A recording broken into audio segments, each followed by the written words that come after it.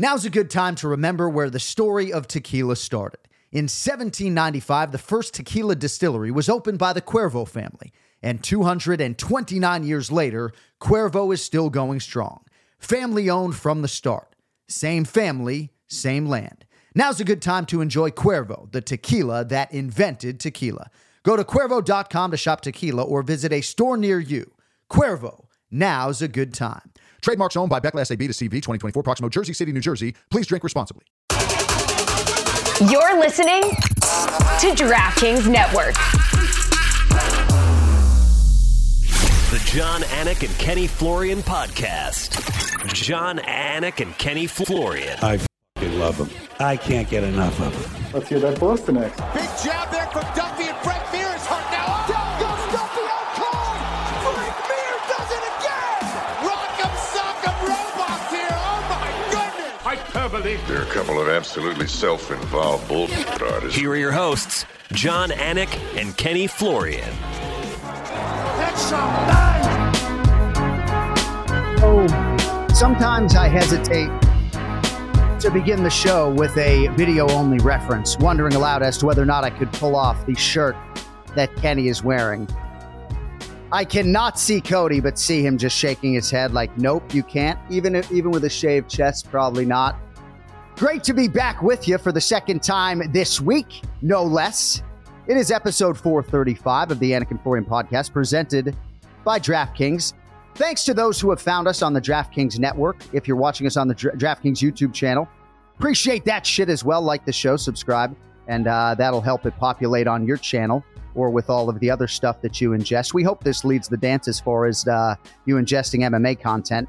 UFC 293, Adesanya versus Strickland, just a few days away. By the time most of you watch this, God willing, I will already be in Sydney, Australia. Kempfel, what do you got going on this weekend? You watching the pay-per-view or what? Oh, absolutely, man. Yeah, I was thinking about this shirt. I'm looking at it. I got some nerve wearing this shirt and not having pecs. I mean, it's disrespectful to this type of shirt to wear it and not have good pectoral muscles. So I got to do something about that, man. Well, there was certainly a time where your pecs were dancing. I hope I don't alienate a measure of the listenership. We're just speaking facts here. That's the thing. Sometimes I compliment people and they're like, thank you so much. And it's like, I'm just telling you the facts, right? Sometimes it goes the other way. The truth hurts and the kids are crying, you know? That's true. So a lot to get into today. We have about an hour with you. It'll be our UFC 293 preview in earnest. Sheehan coming up here in a few minutes. We haven't talked to him in a long time. Very excited to chop it up with him. And then bottom of the hour, so to speak, Brian Petrie will be with us. 7 selections from him and Ken Flo for UFC 293. So I wanted to ask you about Ronda Rousey's potential comeback at UFC 300 or on any other show, potentially against Juliana Pena for the undisputed UFC women's bantamweight title. So I had heard some rumblings, about this. I didn't go with it, even though I had multiple sources, because I didn't know the veracity of whether or not she might be coming back. Now, Dana White has been publicly dismissive of this, and anyone who listens to this show knows that I sort of, as a fan, am rooted in a meritocracy. So when I see Raquel Pennington having won 5 in a row and Juliana Pena having a title shot go away due to a rib injury, to me, that fight makes a lot of sense. But I understand if one of the biggest superstars in mixed martial arts history wants to come back, she's on a whole different level than Henry Cejudo with respect. You roll out the red carpet for Ronda Rousey. Where do you stand on all of that? Yeah, that's interesting. Now, I like the matchup in that I think that Pena is very much a grappler for the most part. She can hit hard and stuff like that, but she's not known as this technical striker, which Ronda has struggled with in the past a little bit, right? So from that standpoint of her coming back and facing someone like Pena, I don't really have a problem with that. But what I do have a problem with is her being away for so long and then having to get right back into a big fight. It's a lot to ask in today's mixed martial arts world. And I think that it would be difficult for her against, say, someone else. Against Pena, still, it would be very difficult. Wouldn't be easy. But it's interesting. I listen, Ronda's still a huge star. She's been killing it over in WWE. But I think it's a big ask as far as coming back into this sport, which does evolve very, very quickly, man. I bring it up for two reasons. First and foremost, Dana White made comments that, as I mentioned, suggested this was not going to happen. I also bring it up because Amanda Nunes retired in June, and here we are in September, and there are contender types who I think would like to compete for the world title that is vacant. I'm sure Juliana Pena is one half of this equation, and perhaps that's the delay as she gets healthy. But it's interesting. It really is interesting because matchup-wise, right, a lot of people, to your point, like that matchup for Ronda. And you know how I feel about it when it comes to a championship meritocracy. All right, the great John Sheehan coming up in about 60 seconds. But real quick, I was trying to buy NFL tickets, New England at Miami, shopping a price. I settle on the perfect seats. And then someone else buys them. Process shouldn't be such a hassle. Well, introducing Game Time, the fast and easy way to buy tickets for all the sports, music, comedy, and theater near you. With killer deals on last-minute tickets and their best price guarantee, you can stop stressing over tickets and start getting hyped for the game or the UFC live event or anything else that you are looking to attend. The Game Time app, I was on it this morning. It is well laid out. You can buy last-minute tickets on there. I know a lot of people like to do that. Seat views as well. Also, event cancellation protection. My man Dave Matthews got COVID last year. You've heard me talk about this before. I was not covered. I paid for the tickets. True story. Still haven't seen the dude live. Game Time, though, has you covered. None of that noise. The Game Time guarantee means you will always get the best price. If you find tickets in the same section and row for less, Game Time will credit you 110% of the difference. It is the fastest growing ticketing app in the country for a reason. So snag the tickets without the stress with Game Time. Download the Game Time app, create an account, and use code AFPOD for $20 off your first purchase. Terms apply. Again, create an account and redeem code AFPOD for $20 off. Download Game Time today. Last minute tickets, lowest price guaranteed.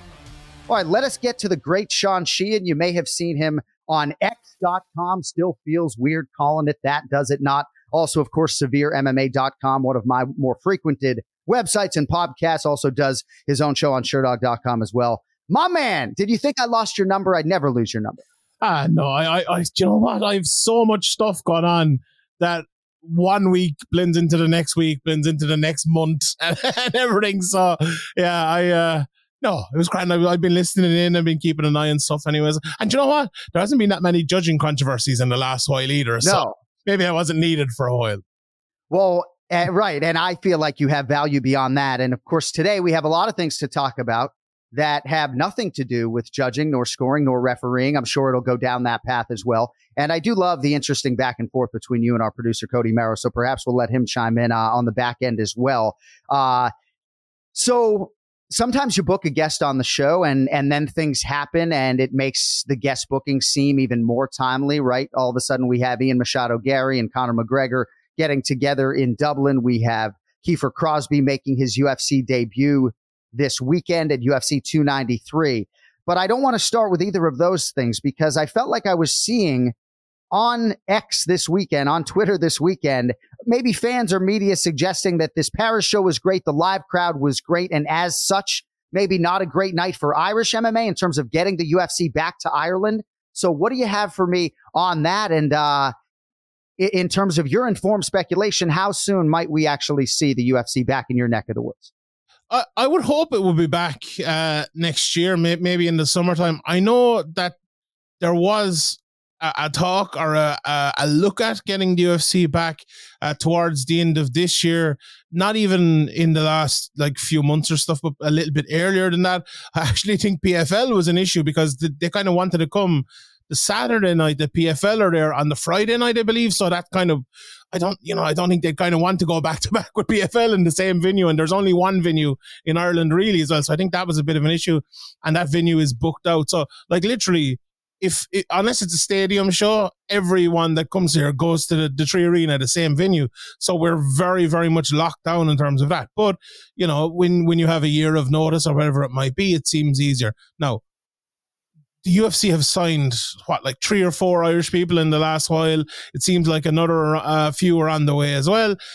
They're hardly signing them to not bring an event back, and Dana White has literally come out at it. My colleague Ian O'Neill asked him about it when the UFC were in Canada, and he's like, yeah, absolutely, we want to bring an event back to Ireland. Then Ian Gary was talking about it, and he said, look, we know that the playbook here, we bring him to Boston, we bring him to New York, we bring him to Vegas, and we bring him back to Ireland. So that's what they did with Conor, and that's seemingly what they are trying to do with Ian as well. And it's going to be mad if it does come back. But I'd be pretty favourable. I saw one of the executives talking last night about it being hard with Paris again next year because of is it the Olympics are on in Paris next year? So it's going to be tough to get the venue there. So maybe that'll actually help Ireland. But I'd be very, very hopeful that there'll be an event on in Ireland next year. Kenny, I just want to jump in here because the appetite for UFC live events has never been stronger. And you see some of these deals, and Sean, I'm ignorant when it comes to this stuff, right? I get my schedule. I go where they call my number. I don't oftentimes pay attention to where exactly we're going. And oh my gosh, we haven't been to Sydney in forever. And now we have this long-term deal in Sydney, not unlike Abu Dhabi, where we will be there annually. Seems like Salt Lake City is getting a pay-per-view, Salt Lake City, Utah, for 3 consecutive years. But I don't know if it's inexorably linked, right? If Paris is some resounding success, you got all these French fighters on the rise, does that delay things for Ireland? So that's sort of why I asked the question. And I felt like I heard saw some pretty prominent media people suggesting this was somehow a bad night for Irish MMA. And I don't know what the hell that means. Well, there was 2 Irish guys on the card and both of them lost, I suppose. So that's kind of it, I suppose. All right. Yeah, I mean, okay. All right. Singular results. Got it. Ken Flo, sorry. You cut me off. No. All good, brother. Sean, you mentioned 2 names that I wanted to bring up, and I thought it was really cool to see Ian Gary and Conor McGregor sparring together. It was just a little clip. I would have loved to see the whole training session. But so it was cool to see them just exchange some moves. It was Ian Gary kind of establishing this long range, and Conor being very creative. It looked like his old self and kind of bringing some new school martial arts techniques. Now, what does this do, I guess, for Conor to go against some new blood out of Ireland? Do you think this helps him and motivates him, pushes him forward? And having 2 stars like that spar, what does that do for Irish MMA? Because I feel like this could have a compounding effect on the sport in that country. Well, you see, it's a very complex thing in Ireland. We could go over this for probably 3 hours and probably still not break it. Because, look, we already had the uptake in Irish MMA because of Conor. And there's almost been like a downgrade in terms of the coverage of MMA in Ireland, apart from the MMA media, because of Conor. Because like people like don't like him and the trouble he's been in and different sorts of things. So like the mainstream media in Ireland basically don't cover any mixed martial arts. Like none. Like sometimes, if Bellator come, they might do like a deal with a radio station, and that's it. They're not doing it off their own back. So it's a very weird position we find ourselves in Irish MMA. And look, there's some great Irish mixed martial arts media out there, and I feel like we do a pretty good job of telling the people about the next level of fighters.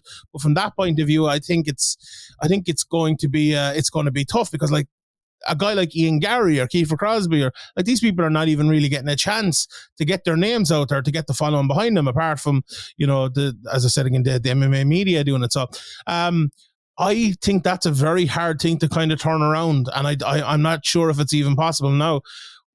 If Ian comes and he headlines in the 3 Arena and he wins and he goes on and he wins a title, maybe, which I predicted on this show he would, I believe, a year ago, and maybe that's not looking as bold a prediction now, but maybe that will change it. But I think it's interesting. Now, the other side of it as well, the other part of the question, like Ian is no longer training in Ireland. So he's in Kilcliff, but he was in Brazil. He also trained a little bit with Leon Edwards. I know he was in London as well for a while training there. So I'm not sure if it's going to be an ongoing thing. Now, maybe it is, because Conor, like John Kavanagh put up a post last night, he had dinner with Heist Gracie and he was like, I'm here with the first champ and I would love to have the champ here as well, but he's in camp now.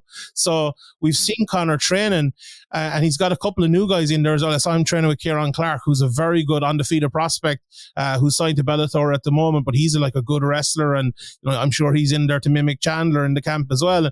We've seen him with the likes of Kiefer and Cian Cowley and others. So like it looks like Conor's back in camp. But like it also looked like Conor was kind of back in camp during the Ultimate Fighter, and then it all went up in the air. That December date, I suppose, is looming. Is it going to happen?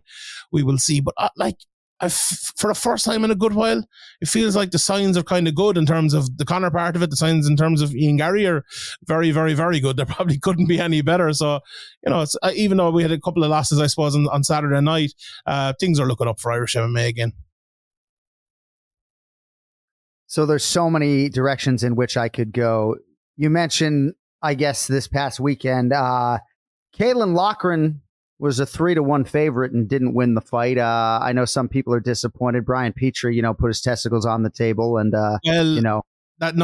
so the fight was changed with 4 days notice. So he was a 3-1 favorite. Then he was an underdog for the actual fight itself, and he probably couldn't have got a worse matchup on 3 or 4 days notice. So his opponent on the Monday called the UFC and said he wasn't able to make weight, Yanis Gamori. Then he was given the fight against William Gomis, and then Kalen Loughran was put in against Taylor Lapilus, and I think he was plus 150 or something like that. Just an absolute nightmare of a matchup against a way, if people in the European scene will tell you, ask any of them, just a way more experienced guy, tall, long for the division as well. A nightmare for, I suppose, a smaller guy like Kalen Loughran. I thought he put on a good show for his UFC debut. He's only, Kalen came in 8 fights into his career, and his first 2 fights were against journeymen who are 0-49. So he really has only had 5 or 6 real fights. And Taylor Lapilus was in the UFC before. He was 3-1, and I believe it was a contract or something. It was the only reason why he wasn't kept in the UFC. He went over, I think he was in Aries, and he was the champion there. He's a really, really, really good fighter. And, I wouldn't judge Kalen on that fight alone. He's a really good fighter. He really, really is. And he's a guy who will keep improving as well. You should judge him on accepting it, right? Because you get a lot of credit with the promotion for doing that. So, I stand corrected. We will not penalize Brian Petrie because that was an entirely different fight. All right. So in terms of Ian Gary's ceiling, right? You have come on these airwaves to your recent point and suggested that you think Ian Gary will be a world champion. I was born in the United States of America, and I am right there with you. I have said for at least a year now, I think the ceiling is championship. Ken Flo certainly has intimated that he thinks that he can get to the top 5. He hasn't necessarily crossed that threshold. What have you seen, if anything, in the past year to suggest that this man is not going to be a world champion? I just think maybe sometimes because he leads with the ego. When you see his fighter bio, as I've mentioned, strengths, the first thing he lists is ego. Sometimes I think it almost, for the betterment of him, it hides just how fucking good he is, and people just don't understand just what they're dealing with. Yeah, I think Conor was a little bit like that as well. People constantly underestimated how amazing he was. I remember Kenny calling his first fight against Marcus Brimage and waxing lyrical about him. Obviously, haven't gone back and watched these old fights, but it felt like people just didn't bother doing that. And it was like, oh, this guy's so good. He submitted a BJJ black belt 2 fights before that. Oh, he's useless on the ground and all. Ian Gary did the same. He went in there with Jack Grant, who's a really good BJJ black belt, and beat him on the ground a lot in the fight as well. So my thing on Ian Gary. If it was a few years ago when Usman was at the very top of his game and people were talking about him as, possibly overtaking GSP as the greatest welterweight of all time, when Colby was right there with him, and a lot of people were like, well, Colby would be a long running champion if only for Usman. Injuries, I think, have been a big issue for Usman, and Leon Edwards has been a big issue for Usman as well, obviously. But I'm not sure he's the same fighter he once was. Now, if he is, okay, it's a different discussion. And for Colby as well, I'm not sure he reached that level. And sometimes as well, when you're a fighter, and I think this happened to Tyron Woodley a little bit, he prepared for Wonderboy, and it felt like he fought Wonderboy for the rest of his career. And I feel like that's the case for Colby a little bit. He needs to get back to that wrestling, wrestle, rather than doing what he had to do against Usman, because that wasn't the optimum thing to do. But can he do that? If those two guys are kind of taken out of the equation as high level, going to wrestle him and going to beat him that way, who else is really there that will definitely be a desperate matchup for him? Bilal's a tough matchup without a shadow of a doubt. I think Leon Edwards is a pretty favourable matchup, funnily enough. The champion is probably the easiest of any of those top 5 matchups, and when I say easiest, I don't mean easy, let's put it that way. But there's not, sometimes we see new guys coming through, and you look at Chimaev and oh, champion, no problem. And maybe it's just because we've seen kind of Habib do it, and we equate him to Habib. And we haven't really seen anyone like Ian Gary. Maybe we could say Conor, but they're very different. And we've no one to equate him to. But why shouldn't we? Why shouldn't we look like a guy like him, or even a guy like Sean Brady, or a guy like Bilal, or whoever it might be, coming through and say, look, they're championship material. They can absolutely do it. And for Ian so far, his ability to control fights, and then his ability to kind of destroy people in those fights has just like, it's just been getting better and better. I saw a few people saying, oh, he didn't get the finish against Neil Magny and that's not great. But I almost think it's more impressive the way he just like took him apart and controlled that fight while just destroying him throughout the whole thing. It was so impressive. Like I honestly, I don't know what you think, but I thought the Neil Magny fight was a way tougher stylistic matchup than the Jeff Neal fight. And on short notice, I know it was on short notice for both guys, but yeah, I thought that I was so impressed by it. I've interviewed Ian before his professional debut. I've always been impressed by him, but I don't think I've ever been as impressed by him as I was after that fight. It was tremendous. Yeah, he's a totally different stylist, and you're absolutely right. And I totally agree with you. Will anoint certain fighters, but not others. And I'm not talking about the keen eye of Kenny Florian. I just think in a general sense, like Sean O'Malley, I've been saying for years, he's a willing and better grappler than people want to realize, and he became a world champion without even having to show it. Now, if Gilbert Burns, Ian Gary's teammate, fights him 10 times, how do those 10 fights play out, right? I know they're teammates, right? But you just suggesting that Gilbert Burns just takes him down and keeps him there? And even if he fights Bilal Muhammad, seemingly one of the tougher matchups in the division, every round begins on the feet. I'm just saying, I think he's closer to the elite than some want to suggest. What do you think about the potential residence in Brazil now versus sort of this nomadic lifestyle in terms of being the foundation for a world title run? I don't know, has anyone ever done it and it's worked before, but that doesn't mean that someone can't be the first. GSP moved around and went to all different places, but I suppose different kind of camps and different specialities, I suppose. I know he was training with Charles Oliveira over there, and maybe if he's with him in camp. I'm honestly, I'm not too sure. I'm really, really not too sure how it's going to work out.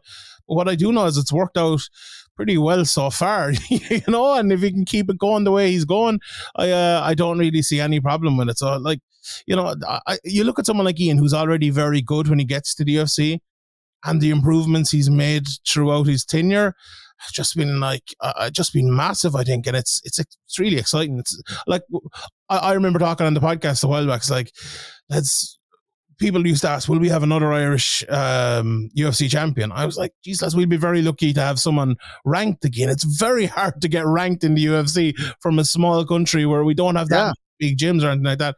And to have another guy like borderline top 10 here, basically, it's brilliant. So for someone like me covering it, it's absolutely fantastic. I know I cover worldwide as well, but it's great to have someone in Ireland, and Ian is doing a great job of it.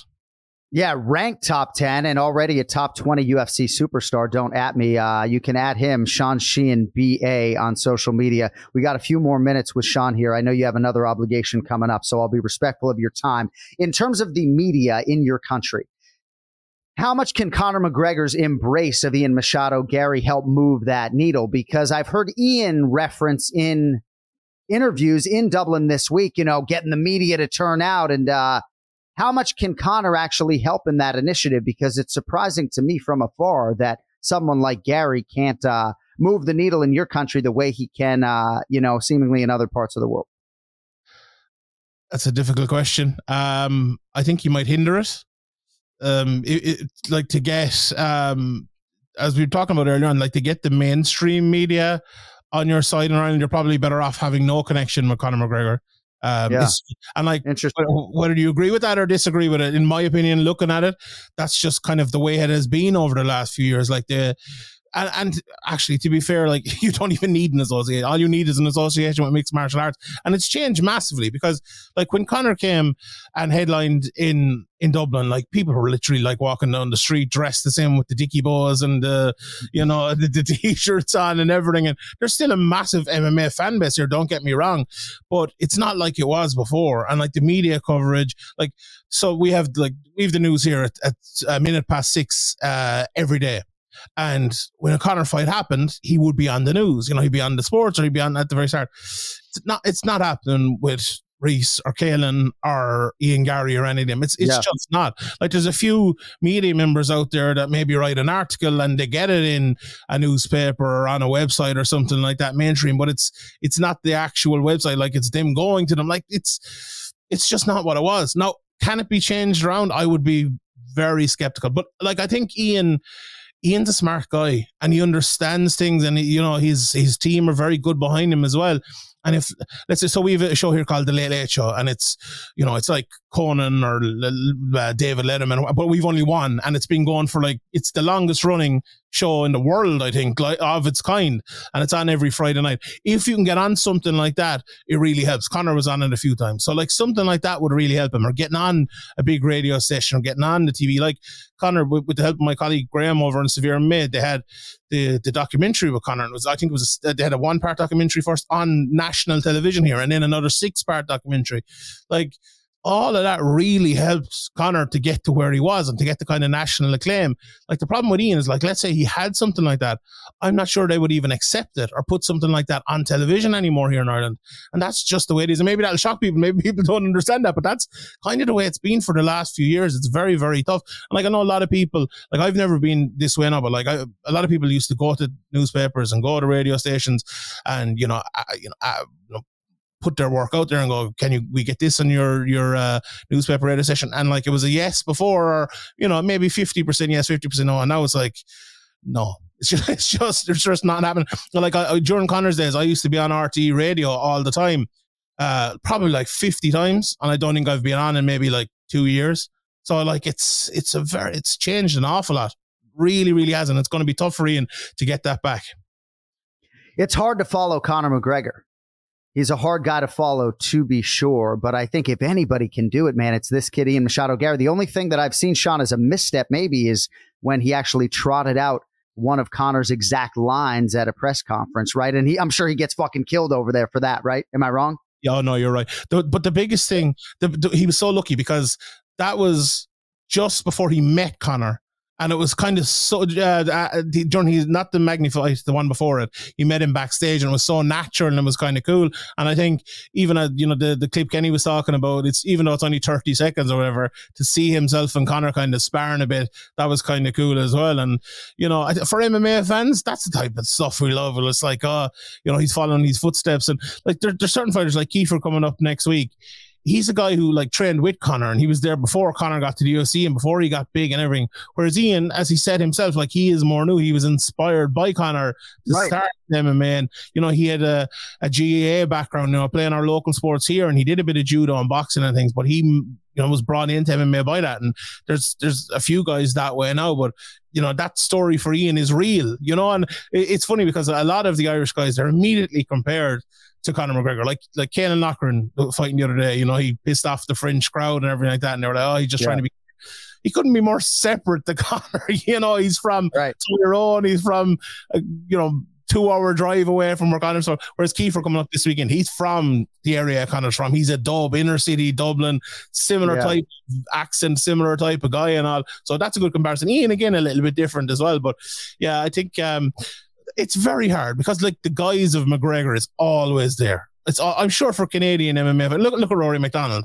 Everyone you saw, he's the next GSP, he's the new GSP. It was the same thing for him, and it's going to be the same thing for Irish MMA fighters. And I think they just kind of have to live with it. Do you know what's funny? Actually, I've noticed it recently, and obviously I'd interview a lot of the Irish guys, and they'd mention Conor offhand, and then I'd ask them something about Conor, and if this was 5 or 6 years ago, they'd be happy to talk about him, and now they're kind of like, yeah, I used to spar with Conor. And then they just kind of stop the sentence. That type of thing. It just feels like people, it's not that they don't like Conor or ashamed of it. It's like they don't want people saying, oh, you're just talking about Conor and you do nothing but talk about Conor and all of that.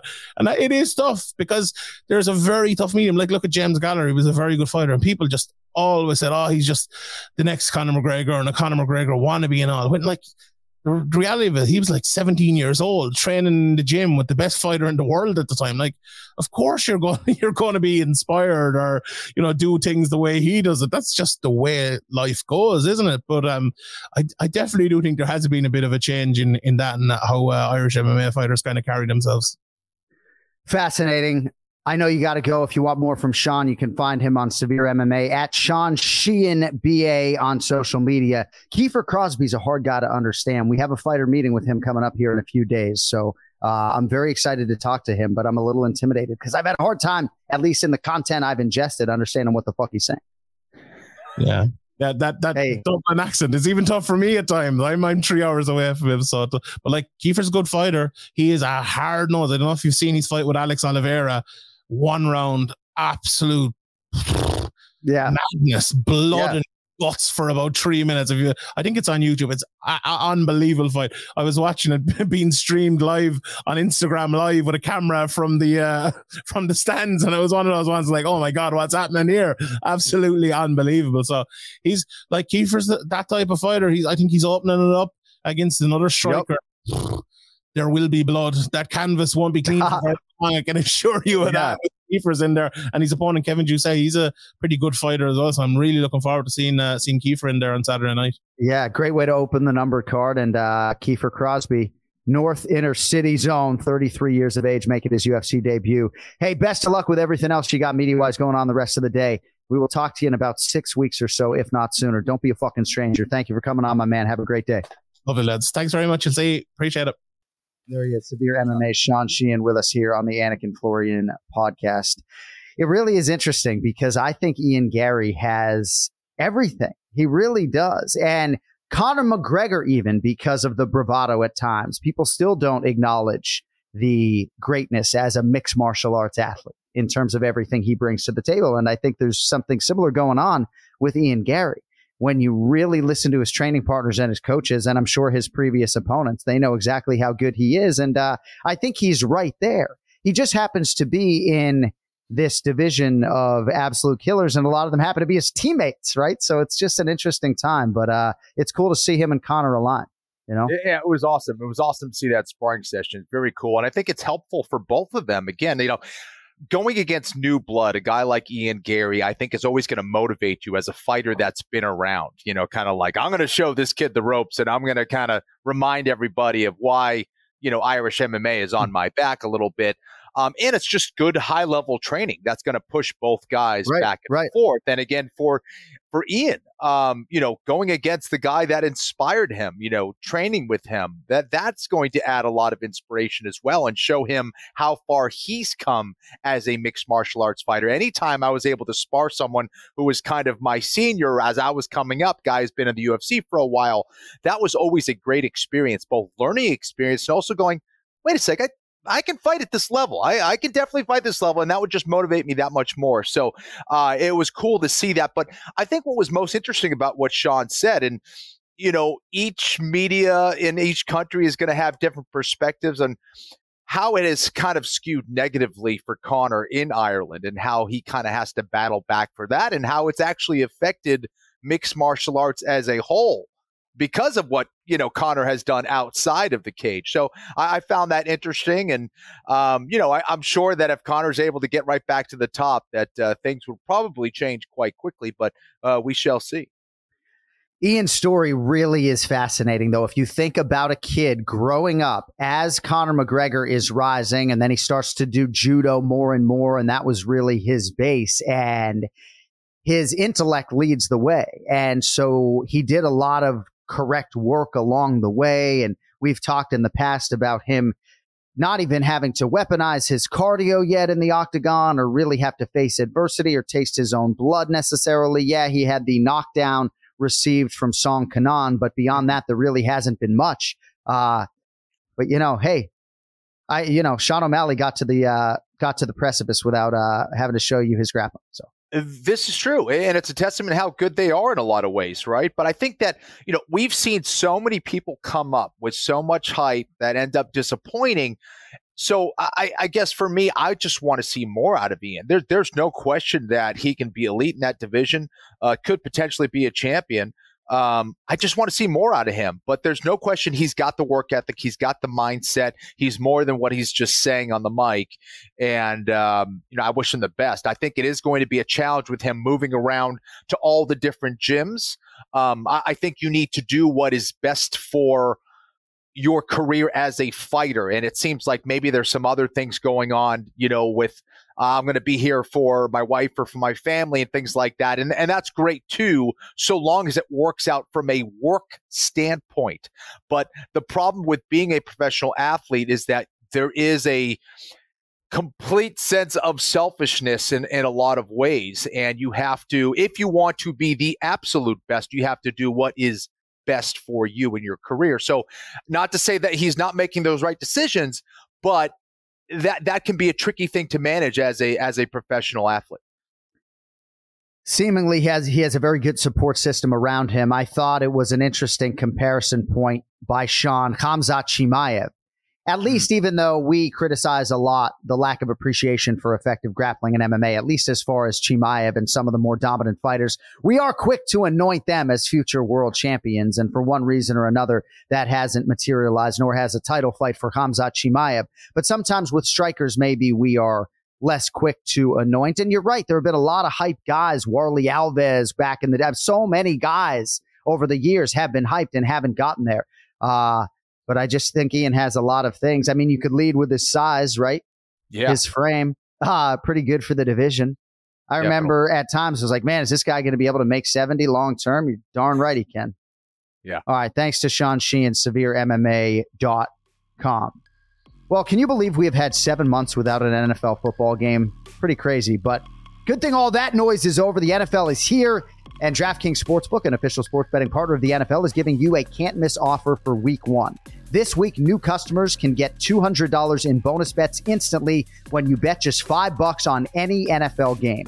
DraftKings hooking everyone up, though, with game day greatness. All customers can take advantage of 2 new offers every single game day this September. Check out the app to see what you get. Download the DraftKings Sportsbook app now. Use code AFPOD to sign up. New customers can take home $200 in bonus bets instantly just for betting $5. That's code AFPOD only on DraftKings Sportsbook, an official sports betting partner of the NFL. The crown is yours. Gambling problem? Call 1-800-GAMBLER or visit 1-800-GAMBLER.net. In New York, call 877-8-HOPE-NY or text HOPE-NY. In Connecticut, help is available for problem gambling. Call 888-789-7777 or visit ccpg.org. Please play responsibly on behalf of Boot Hill Casino and Resort in Kansas. 21 plus, age varies by jurisdiction. Void in Ontario. See dkng.co/football for eligibility, terms, and responsible gaming resources. Bonus bets expire 7 days after issuance. Eligibility and deposit restrictions apply. All right, UFC 293 is nearly upon us. Let us make some picks. Time for the main event challenge. Let's go. It's the main event challenge. Anik. The time is most definitely now. Florian. I finished fights. I'm going to do everything possible to win. The main event challenge. The John Anik and Kenny Florian podcast. Tired of snooty wines and their old wine culture? Confused by words like malolactic fermentation? Yeah, we are too. So with 19 Crimes, you can do the fancy schmancy tilt, sip, smell routine, or don't. 19 Crimes is the rebel of wine and culture, telling the stories of rogues and rule breakers who overcame adversities. From convicts banished to Australia to the legendary icon Snoop Dogg himself, 19 Crimes wine is defiant by nature, bold in character, and always uncompromising. 19 Crimes, the official wine of UFC. Pick up in stores nationwide or online at 19crimes.com. Enjoy responsibly.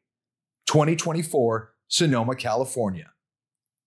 Sound the trumpets, ladies and gentlemen. It is horse racing time, so saddle up for action with DK Horse, an official DraftKings affiliate. So right now, new customers who download the DK Horse app can get a 100% deposit bonus up to $250. All you need to do, deposit $25 or more and complete the playthrough requirement. Wager on your favorite horses, then watch the races live right in the app. Download the DK Horse app, not now, but right now. New customers get a 100% deposit bonus up to $250 when they opt in with code FLOW, FLO, only on the DK Horse app.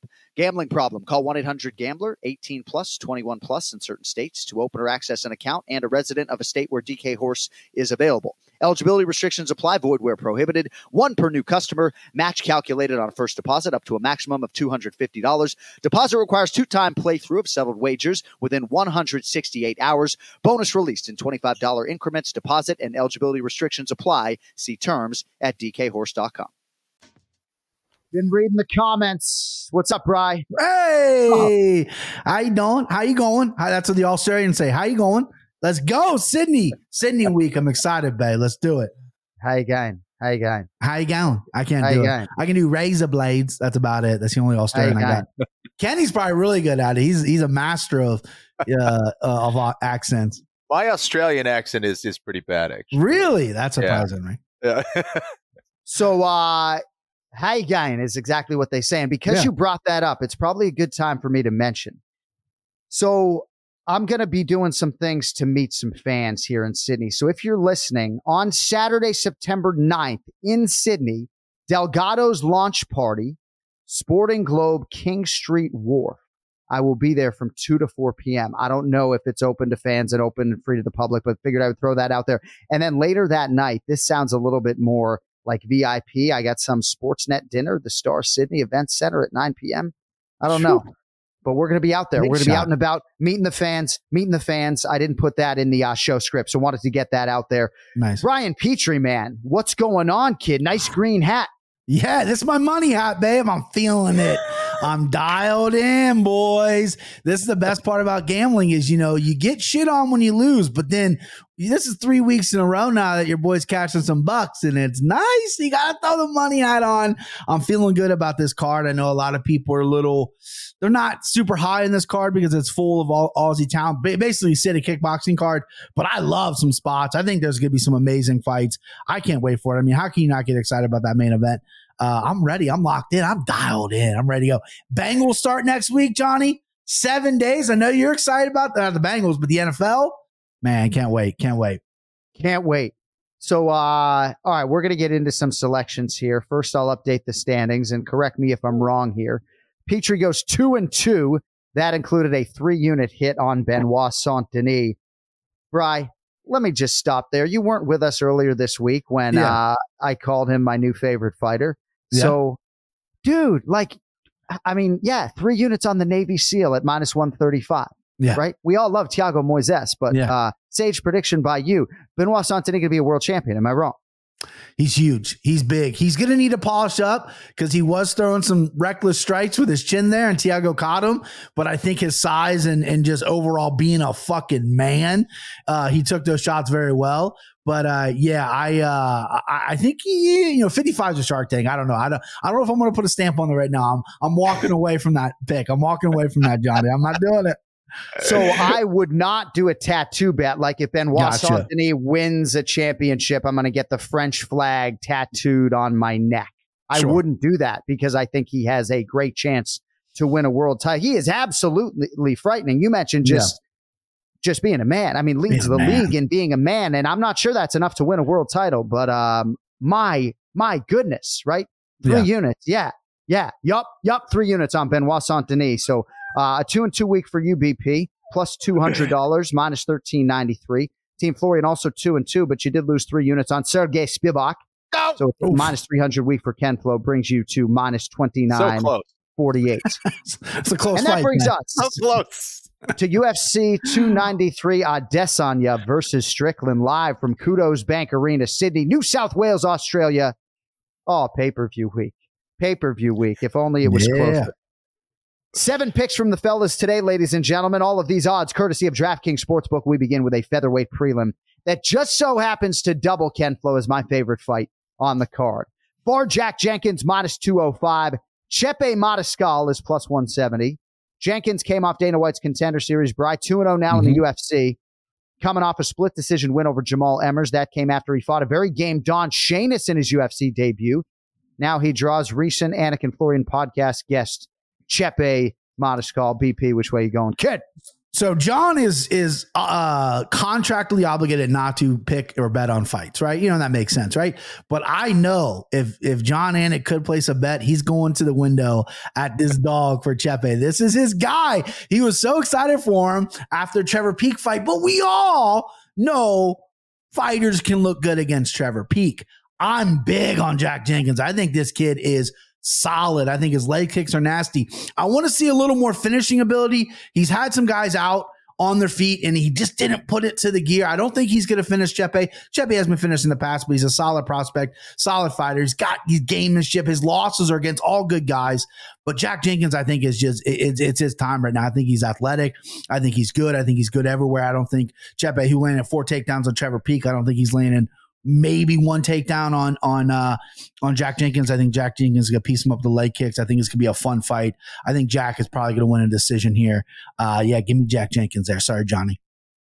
No, I mean, Chepe Mariscal wowed the hell out of me, obviously, in his UFC debut against Trevor Peek, so much so that we booked him here on the Anik and Florian podcast, and we don't book a lot of fighters. Remarkably, that was not the fight of the night, but I am a card-carrying member of the Jack Jenkins fan club. There you go. I'm the secretary. Right. I'm the secretary of the Jack Jenkins fan club. Nice. So this is a tough one for me. It's the fight I'm most looking forward to. Ken Flo, for Jack Jenkins, -205, Chepe Mariscal, +170. Which way you go?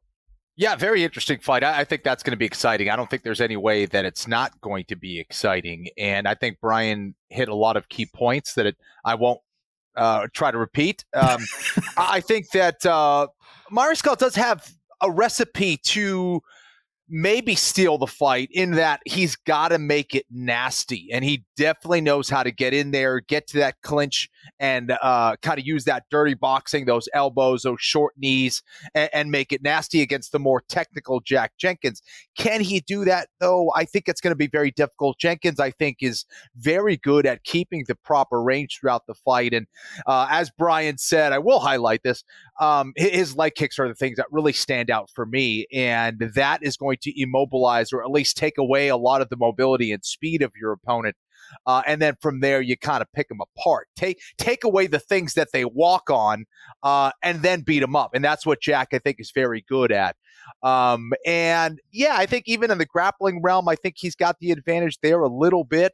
But yeah, I'm on Jenkins as well. I'd like to put 3 units on that. Ooh, there you 3 go. units on Jack Jenkins at -205. So that's a $615 wager from Ken Flo to win $300. And thankfully, Ken Flo didn't compete in the era of calf kicks, but he's built like such a hoss that I don't think it would necessarily have been a problem. It's a mental toughness equation for a lot of people too, and Kenny had that as well. So, all right. Man. Featured prelim, at least as it stands right now on the card at UFC 293 at light heavyweight, Black Jag, Carlos Ulberg. By the way, greatest nickname in UFC history debuts on one of these cards. Let's see, who is it? It's I think I know who you're talking about. Chuck Buffalo, right? Mm-hmm. Chucky Buffalo. Radke? Yep. Right? Yeah. Chuck Buffalo. Great former name. bison rancher. His nickname is Chuck Buffalo. If he wins a fight, I'm not going to be like Charlie Radke by knockout. It's going to be hoping I don't cuss and just being like Chuck Buffalo. What does that mean? Like ground chuck beef buffalo? I mean, my goodness. What a stud. Cody's like Chuck Buffalo roams. Yeah, there are a lot of good ones out there. Chuck Buffalo. All right, I got a little sidetracked. Featured prelim, Black Jag, Carlos Ulberg. Is this where I was? -278. Yes. Taking on Da Woon Jung, +225. Ulberg's won 4 in a row actually overall, but the last 3 by knockout. Mm-hmm. Taking on Korean top teams Da Woon Jung. Brian Petrie, your mic's hot. Who do you have? I like this fight. Because I feel like I got a strong lean on it. Da Woon Jung is a solid fighter, but I feel like he just doesn't do enough. He's inconsistent. He's got abilities to win, but on the feet, he's a definitely liability. He can knock you out and stuff like that, but he also gets knocked out. I think mentally right now, he's not in a good spot. And then you flip it to Carlos Ulberg. Boys, hide your wives, hide your girlfriends. This guy is good looking, right?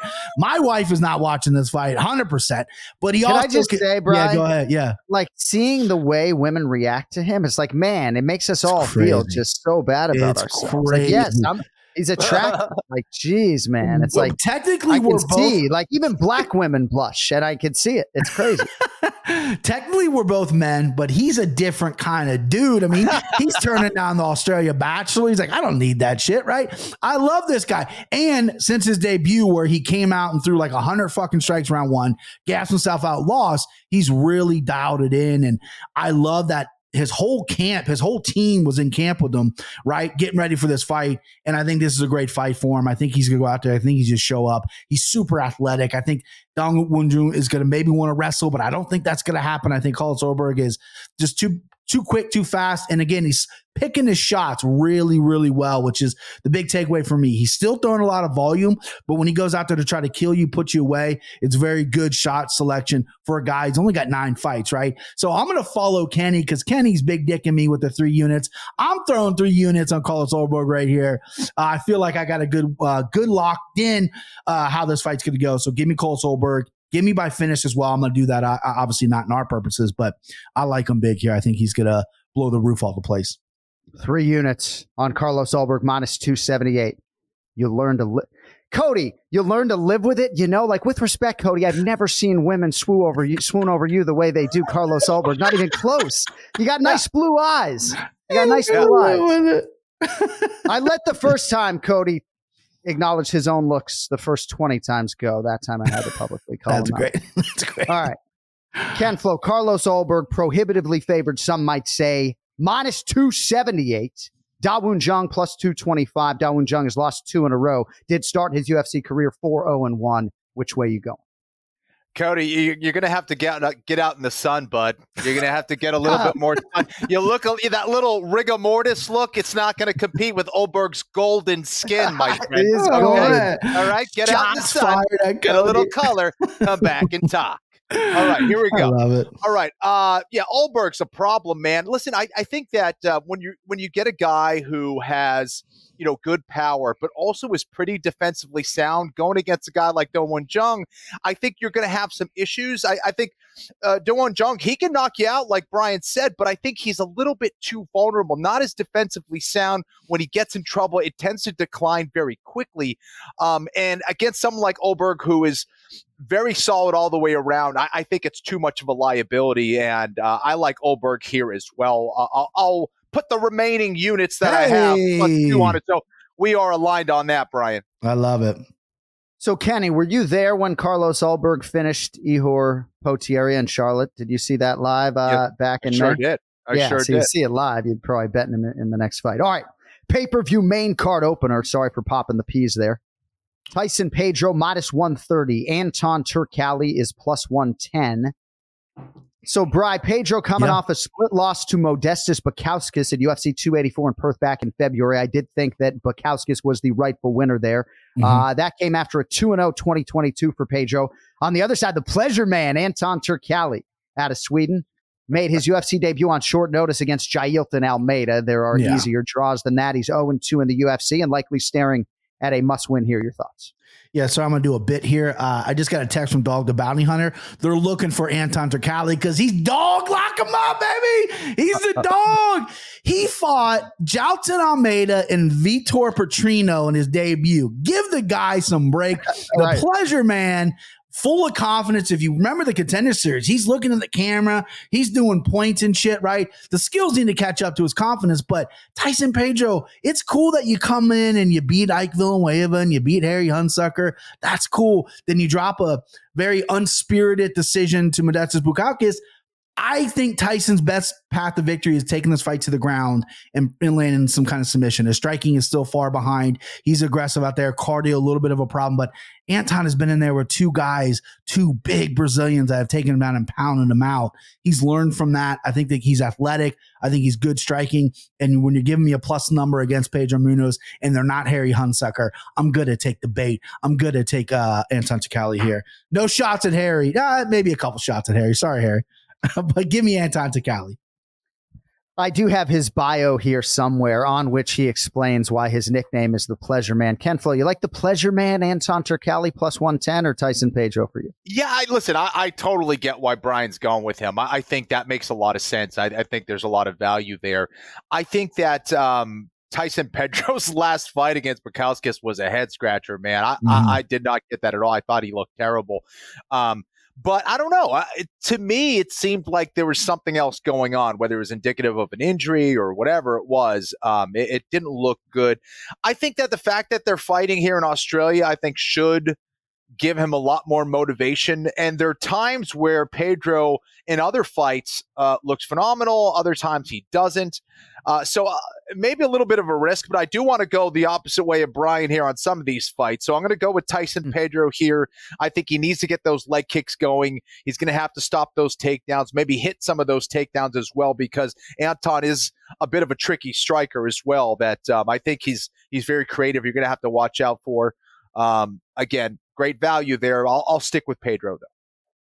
Yeah, probably good to go Oppo at some point. I mean, there are several UFC shows the rest of the way, but if you do want to avoid smashing a glass bottle on your head at year's end, probably good to go Oppo. Can you imagine, like, if like you need a couple stitches, or whoever pays this off needs to go in, like, honey, I got to go to like Charlotte Medical and I just have to get a couple stitches on my scalp. Cody has very kindly said he's going to take both shots for me, so that was really nice. Yeah, Cody, he that's, probably would. Cody. That's He great. probably Cody. would. I definitely am taking one for Petrie if somehow this comeback. So I'm reading off of Anton the Pleasure Man Turcali's UFC bio. When and why did you start training for fighting? I started at a very young age to steal girlfriends, and that led to altercations. I had two alternatives to stop stealing girls or learn to fight. It's obvious what path I decided to go. Guy knows chicks, man. He knows chicks. Hey, motivation. Do you have any heroes? My hero is myself in 3 years' time when I'm the first ever UFC champion from Sweden. What was your job before you started fighting? Full-time lover. Wow. All right. The pleasure The man. pleasure man. The pleasure man. I love it. All right. At heavyweight, Justin Tafa, minus 238. Austin Lane is plus 195. This is a rematch, as many of you know. First fight was in Jacksonville, where Lane lives and trains. Eye poke ended things after just 29 seconds. Now they will be in Sydney. So Justin Tafa reps Brisbane. But, Bri, he was banging on Jacksonville, Florida pretty good when he was asked at his media scrum about the city. So I'm excited to now ask him about this change of scenery as he goes from Brisbane to Sydney to try to win this fight. And he's a pretty big favorite here against the former NFL 5th-round draft pick, I believe, Austin Lane. Which way you going here, kid? Yeah, Tafa's pissed off. I mean, he's mad. I mean, he thought it was on purpose. His team thought it was on purpose. The eye poke. I mean, I think he's calmed down now, but this is something he's wanted bad, and he's getting in his own backyard. I'm happy for him. The first fight was 29 seconds. Austin Lane, I love his mental, right? This guy got knocked out. Career over, right? No, he goes out there and he wins, keeps winning, gets his way back to UFC or Contender Series, back to UFC. Big, tall, long, rangy guy. I didn't love the way he moved that well when Tafa was very patient. He only threw a handful of strikes in 30 seconds. I can only cap so much, but I didn't love the way he moved with his head. I think Tafa, if he touches anybody, I think he puts him out. I mean, that's just the kind of what guy he is. I wish I could bet on a walk-away KO, just like his brother Junior did against Parker Porter, the Steakhouse a few weeks ago. I wish I could bet on that. That's probably not going to be a line, but give me Tafa by knockout. I'm not overly confident, if I'm being honest with you, because I feel like Tafa maybe, I don't know. There's a feeling that Austin Lane could surprise here, but I do like Tafa by knockout. That's how I'll probably play this fight. All right, Justin Tafa minus 238. Austin Lane is plus 195. Kenny Lane, now 35 years of age. Pretty incredible story of perseverance. The NFL dream can end quickly. It sort of did for him. He was then on season 2 of Dana White's Contender Series back in 2018. He gets knocked out by Greg Hardy. 5 years later, gets to the UFC and then pokes Tafa in the eye 29 seconds into his UFC career. Now they run it back thousands of miles away. Different backdrop for Austin Lane. How do you think he handles the pressure in this fight on the pay-per-view main card? Yeah, his strategy should revolve around that eye poke again. Eye poke him early, let him know you mean business, and throw him off his game. He's like, again? And then you take him out. That's smart. Can't fight if you can't see, and you always get one, typically. You always get one. It's true. Yeah. So, go How many fighters actually do that? Just kick him in the balls. That's what we used to say. Just kick him in the balls. You get at least one. You know Can what I mean? say real quick? Yeah. So in my dual shower the other day, I was showering with my son, who is 5, and I was washing my hair. I do have a little bit of hair, and I have a lot. I shave it, and he punched me in the penis. And so I said to him, I was like, "Hey, man, like for men, like boys, like that's just one place, like you really can't punch."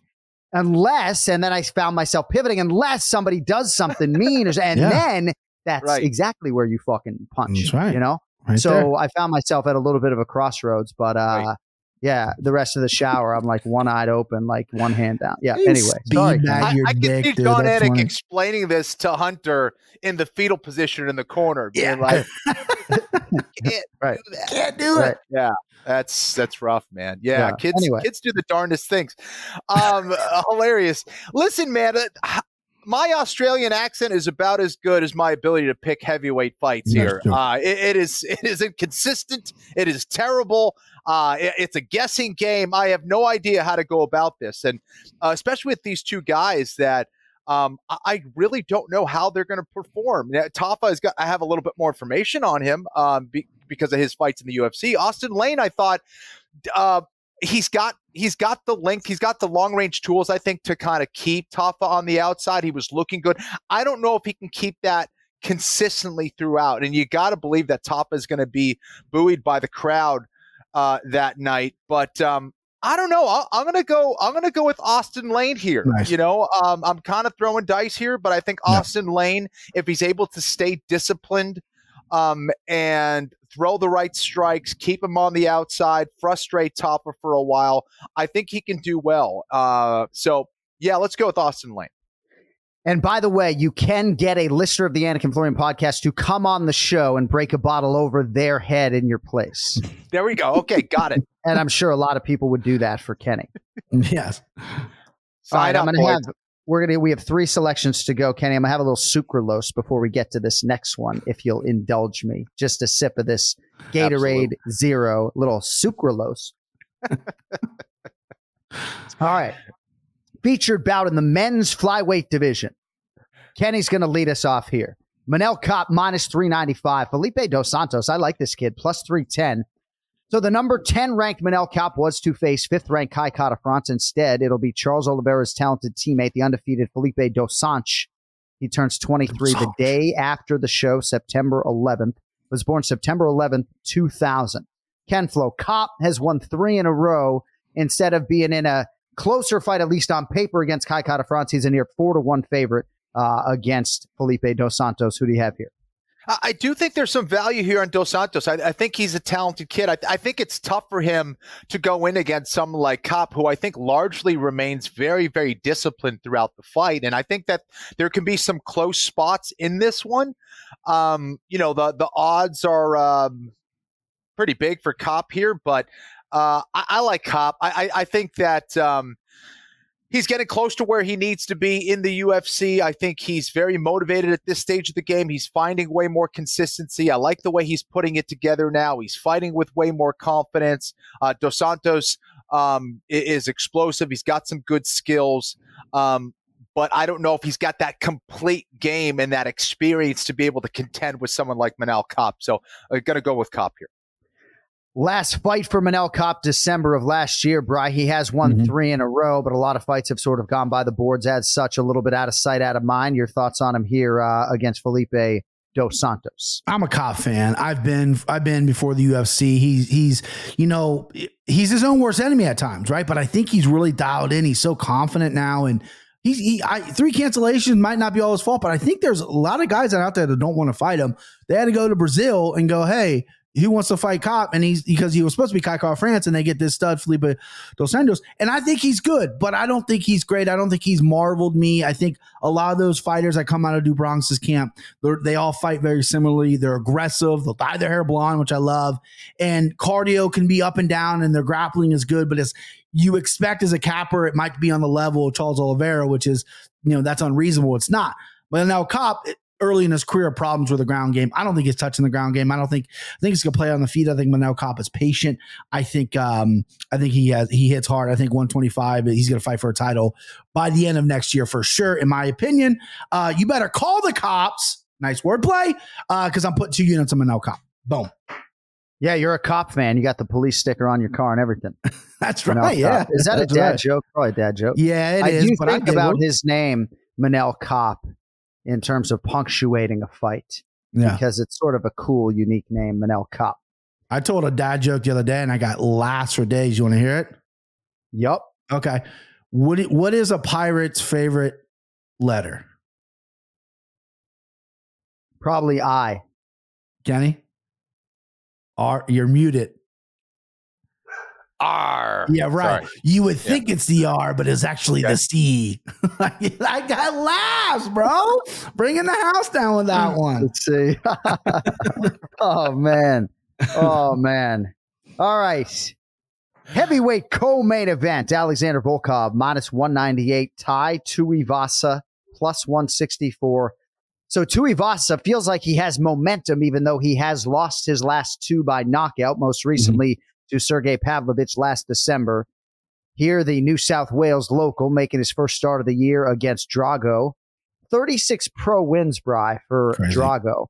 10-4 in the UFC. Back-to-back wins by stoppage over Biggie Boy and Alexander Romanov. High stakes here at heavyweight, Bri. Which way are you going? Yeah, I think Volkov learned from the Aspinall fight. Aspinall butchered him, and I think he went, oh, shit, okay. I've been kind of stagnant for a little bit. I need to get on my game. He's rattled off 2 finishes. He's got the height. He's got the length. He's got kind of everything. The biggest plague was his takedown offense. Ty's not going for a takedown. It's going to be a good old face punch him up so someone falls, right? Ty's got a little bit of a lettuce going right now, John. I don't know if you've seen that. Probably don't love it for you. Usually keeps it high and tight. Saw a video of him on Instagram, some lettuce there. I don't know if he's coming with a new look, but Ty's a mega superstar. Everyone loves Ty, the shoey, all that stuff. He's an exciting fighter. He's funny outside the cage. So I'm rooting for Ty, but I can't put my hard-earned money or my pick on Ty. I think Volkov with the distance and just the overall game is better. I mean, we haven't seen Ty on the ground for a long time. If Volkov takes it there, I mean, he gets his back, he pounds him out, he chokes him out. A lot of variables. However, Ty did fight someone very tall in Stefan Struve and knock him out. So he has prepared for someone very tall, which is a nice little back pocket thing if you want to go Ty by knockout. But I just see Volkov winning this fight here and maybe silencing the crowd here for the co-main event. Kenny, Alexander Volkov beats most everyone he is favored to beat. Only UFC losses to Tom Aspinall, Cyril Gane, Curtis Blades, and, of course, Derek Lewis in that historically great comeback. He's about 2-1 here on the road against Tuivasa in the co-main. Yeah, and I think it makes a lot of sense. You know, Volkov's reach, his length is going to be very hard to replicate. No question about that. And I think that he knows how to use the jab and stick and move, you know, unlike Stefan Struve, who really never had an educated jab. And that chin was just always out there. Volkov is way more defensively sound than that. And I think that his kicks are also a problem. And I think that's where he can really take advantage of Tuivasa here. Tuivasa, once he gets into punching range, especially the overhand right, those overhand shots can definitely hurt anybody and knock anybody down. But I think Volkov also has a chin to boot. He's extremely tough. So if he does get in trouble, I think he knows how to battle back. And I think he's been working very hard on his grappling as well, which is great to see. He's been working a lot on his wrestling. I know that. And he just seems to be fighting with way more confidence. And I like him in this fight. I think it's going to be tough in enemy territory against Tuivasa, who is a fan favorite for sure, especially in Australia. But I think Volkov can get it done. So I'm aligned with Brian here. When we launched the Anakin Florian podcast in 2015, that name for the show was a placeholder, and we never found anything better, right? The educated jab is not a bad name for a podcast. You know what the problem with that, though, is that it's egotistical. Right? You're suggesting to the audience. I mean, hopefully we provide an educated or an educational show here. But were you to call your podcast The Educated Jab, it's like it's conceited, is it not? It's like, hey, come listen to my we'd obviously use the genius jab. I mean, we wouldn't need right. Wasn't there a podcast called Listen? Oh yeah, Mark Goddard. I love you, Mark. One of the best referees, 1 or 1A in mixed martial arts. But yeah, I think he and Dan Hard maybe had a podcast called Listen. And it's like, listen, like you fucking listen, right? It's like, that's one of the first things you learn in sports radio, or at least that I did. Never tell your callers or your co-hosts. And probably a good lesson for any young broadcaster out there. Never say, listen. People are fucking listening. If they're tuned into what you're doing, it's condescending, in my humble opinion, right? To when you start to make your point, say, listen, it's like, yeah, motherfucker, I'm listening. Okay. Don't tell me what to do. Not that I've never said it in my broadcasting career, but that's something that I really that I learned in my young 20s, to not lead your point with listen. All right. Main event for the undisputed UFC middleweight title. Israel Adesanya -600, Sean Strickland +440. We've seen some pretty significant line movement here. So Adesanya beginning his second reign as the champ here, Kenny, after that knockout of Alex Pereira. It was just 22 weeks ago. This is his 11th straight title fight. I've said on these airwaves, Ken, Sean Strickland richly deserving of this opportunity. He's repeatedly stepped up for the promotion, and he has won 2 straight now since a close split decision loss to Jared Cannonier, and of course that flatlining at the hands of Poatan last July. Strickland can be had right now +440 on DraftKings Sportsbook. Kindly lead us off in the main event, Mr. Florian. Who do you have? I'll do my best. I think that Strickland is doing a lot of the right things. He's going out and training with Pereira. He's always game for a good fight and during sparring. And I think he's got the right mindset. I think he's going to do his best to try to also get underneath the skin of Adesanya leading up to this fight that much more. And those are all tactics that you can try for, and you hope that they work. But Izzy's got so much experience at this point. And I think that more than anything else, I think this is quite possibly the worst time to be facing someone like Israel Adesanya, solely based on the fact that he's coming off the greatest victory of his career.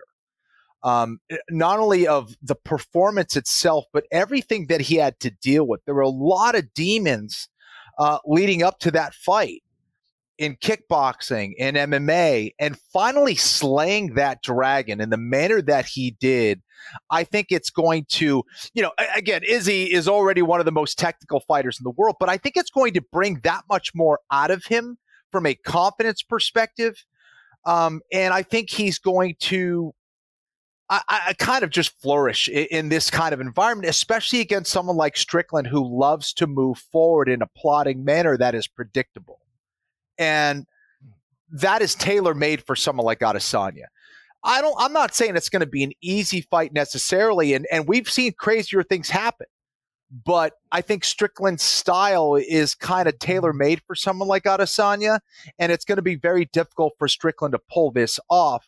If he does pull it off, it's got to be nasty. It can't be technical. There can be no rhythm that Izzy can get off of. It's got to be all over the place, a frenetic, chaotic type of pace and fight. That is his best shot. Even then, it's not going to be easy against someone like Adesanya because of all the skills that he possesses. But when you combine length, intelligence, athleticism, and experience, you get someone like Israel Adesanya. And I just don't see anybody at 185 pounds right now that can beat the man. So it's not necessarily a knock on Strickland. It's just Izzy is just that good right now. He's not a perfect fighter. He has some vulnerabilities on the ground. And I think that's probably Strickland's best bet is take this fight to the ground, control him, outposition him, see if you can land a submission. Even that won't be easy. But I think that's his best path to victory. But sometimes Strickland gets a little too stubborn. He can't be stubborn here. He has to be practical. He has to be realistic. If he wants to be a world champion, that is going to be his best path to victory. Can he do it? I just don't think so at this stage of the game. But I love the way Strickland fights. And I love the underdog oftentimes, but I've been a fan of Izzy for a very long time, candidly as well. So I'm a bit biased there. But I just think Izzy's just too good, man.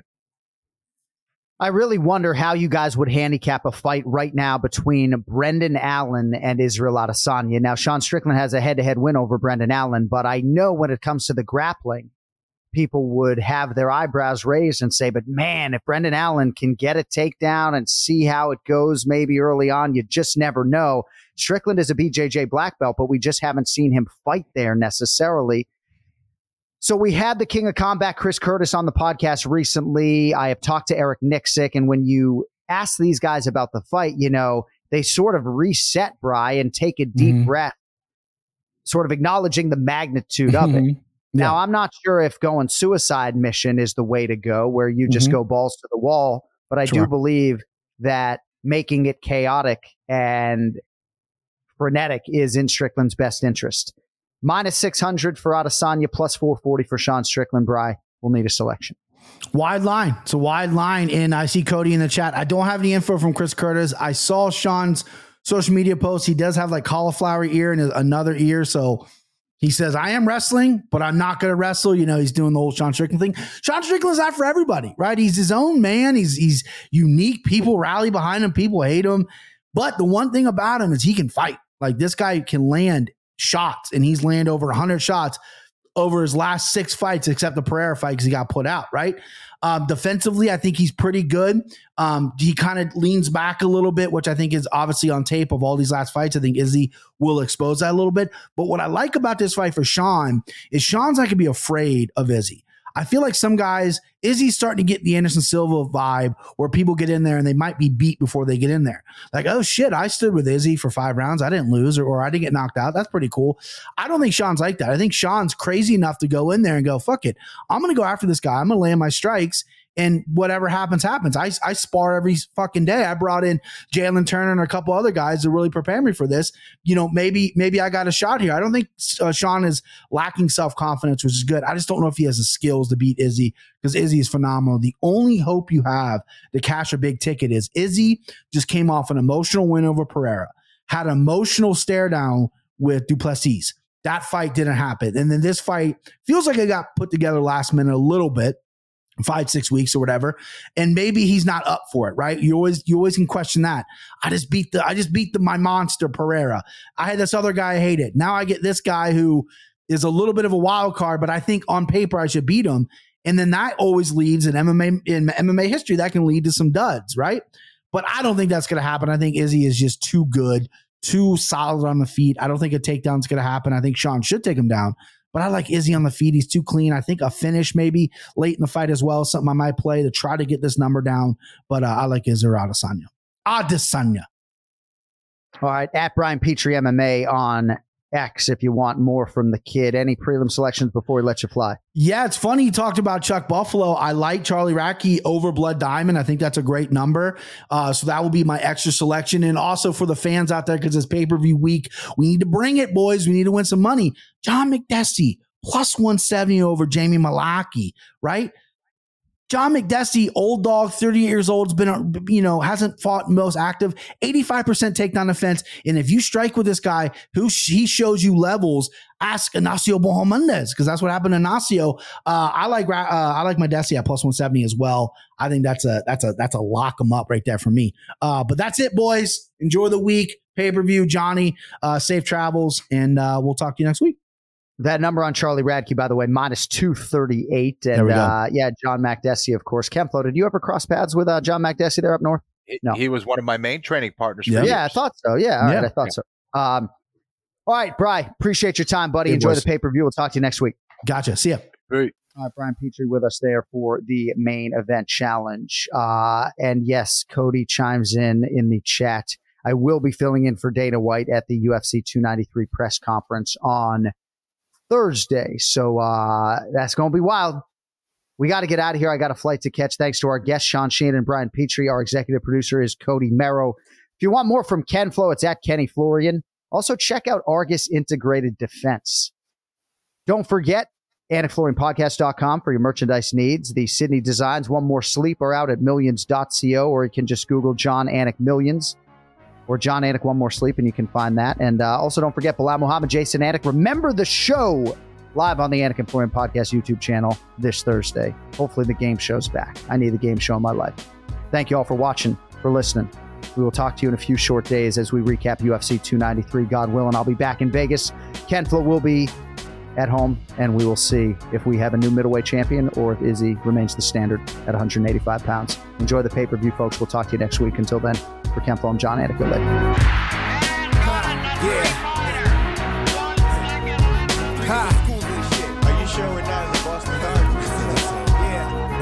Now every time I start a verse, I break at least 3 commandments. Kinda like Pluto, because I never planned it. I'm outlandish in the way they make Apaches look like they own ranches. It's the art of war, your blood's the only color on the canvas. And I don't mean it like a thug sense of how you can get got.